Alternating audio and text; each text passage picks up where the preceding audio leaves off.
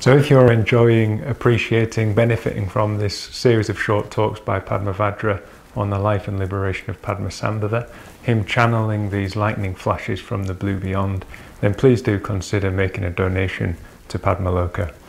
We're still in uncertain financial times. This year we lost our main source of income, our retreat income, and even though people are starting to return to Padmaloka now, our costs have considerably gone up, given the various measures that we have to put in place.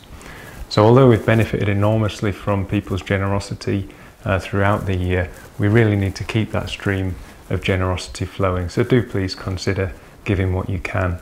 You can do that by following the link that's attached to this video or beneath in our YouTube channel, or visiting our website and making a one-off donation or taking out a monthly standing order.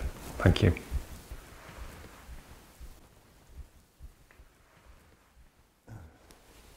Tapa Nagpo, having lived this terrible life, having fallen away from vision, having out of his egotism and pride plunged into the darkness, underwent tens of thousands of bad rebirths. I won't describe the different rebirths that he went through. And after a very, very long time, in a period between the arising and the passing of different Buddhas, after a very long time, he is reborn as the most extraordinary demon.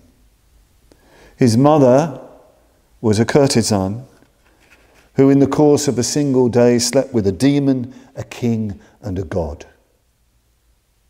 And after 8 months, what came forth was a 3-headed son. A son with 3 heads. He had 6 arms and 4 legs. 2 wings spontaneously burst from his body. Each head had 3 eyes. He had many attributes. At his birth, this monstrous creature, at his birth, evil omens filled the land. The good declined. People couldn't make good anymore, couldn't make merit anymore. There was a feeling of hopelessness in the world when he was born. Famine and plague and the pox all spread throughout the land. People started to have nightmares. Ghosts gathered. Childbirth illnesses returned. His mother died at his birth, and the locals decided that this evil bastard should be returned to his mother's womb. So the child was buried with his mother in a cremation ground.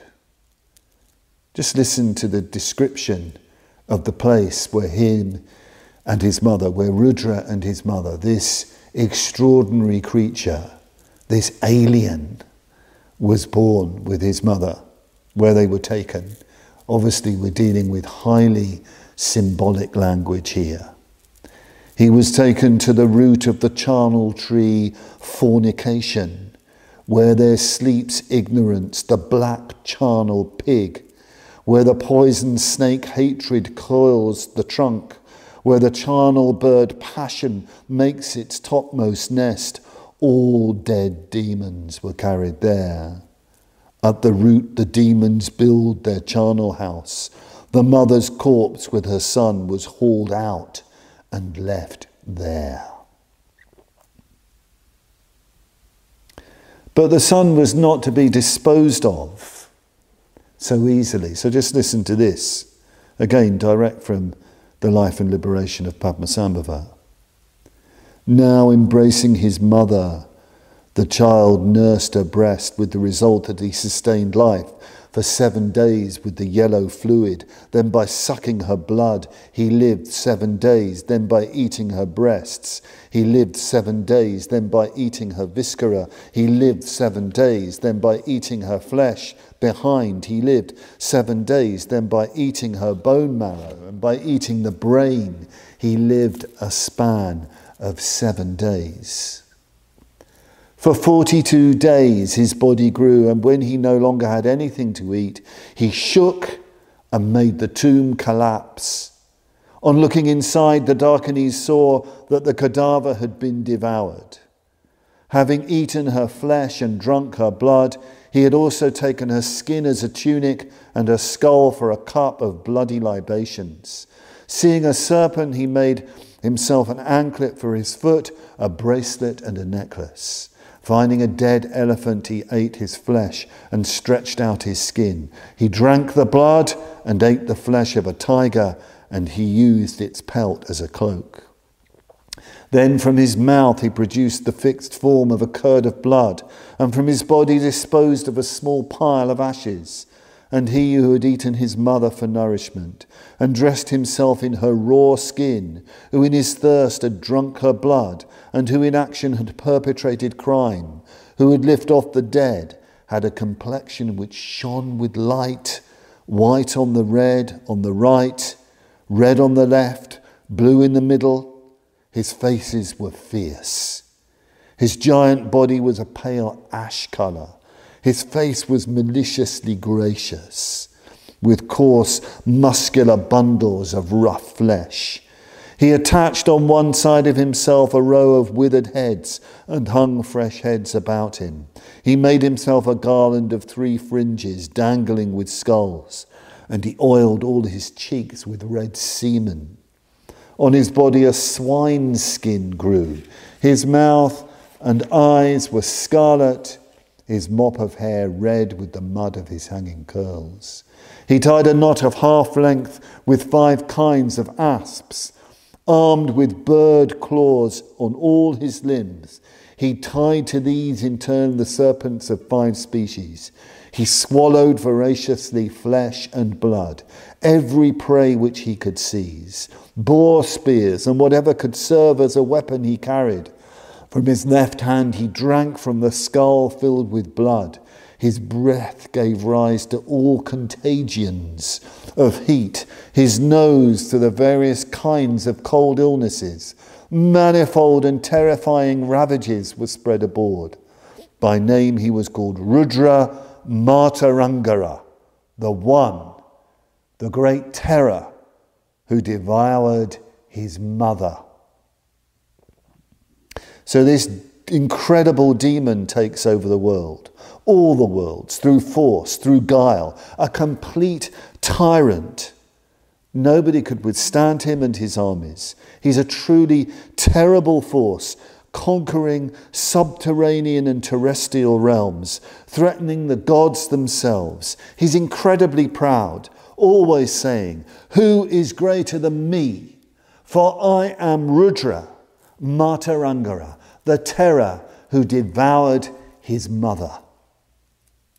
Bhante, Urgyen Sangharakshita, thought that this terrible demon, Rudra, who devoured his mother, should be much better known.